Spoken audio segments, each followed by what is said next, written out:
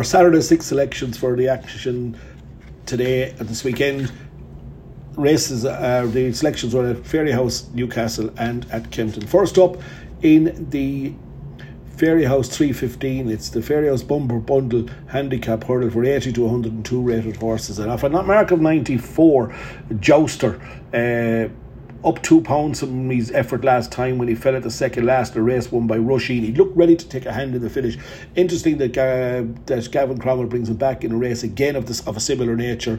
Look, the ratings these races, they can beat each other at 7 or 8 times. They have 7 or 8 different results, but I just thought it was the first hint of ability he showed, and I think Jaxie Donoghue, the jockey Keith Donoghue, will get him home in front. Number 3, Jouster in the 315. The second selection, and the one the shorty you'd normally put in, would be Intense Raffles. Very interesting that Darryl Jacob comes over for the one and only ride. He could have had 5 or 6 fancied rides in the UK, but comes over here to ride Intense Raffles in the rated novices chase. Made his debut in this country, 3 times a winner in France, 2 3-year-old hurdles at Auteuil and a bumper over 1.5 miles as a 3-year-old.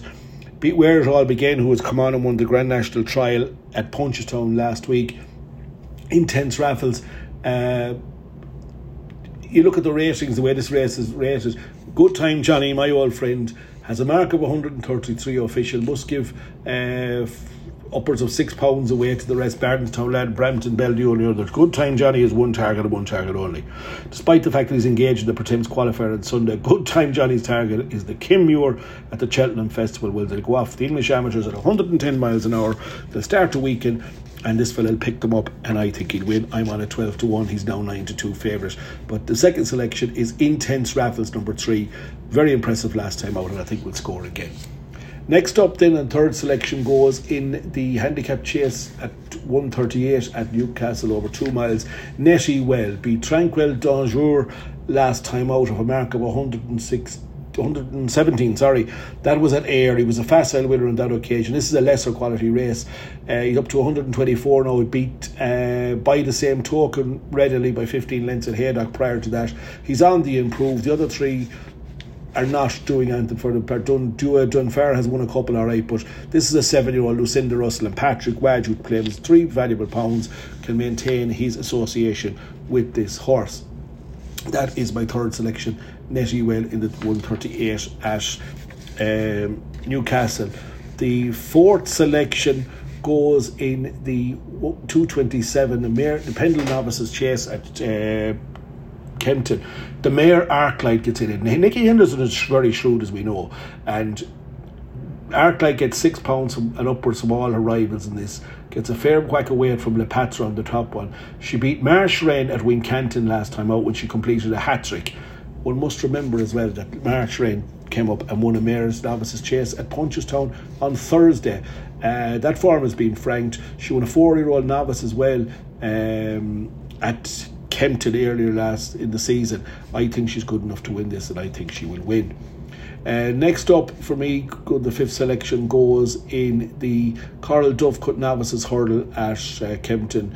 It's at 3 o'clock, and I'm going with number 2, Fiercely Proud. Fiercely Proud was third to Jericho de Rothplay, that thing that's one of the fancy runners for the Novices Hurdle at Doncaster last time out. That was a race that Lumpy Sum ran in also, but Fiercely Proud prior to that had won at Hereford and Taunton, 2 tight enough right-handed tracks. Ben Pauling is his team in very good form, and Ben Jones, I'll keep this fella in front. I think Fiercely Proud will win. It's my 5th selection.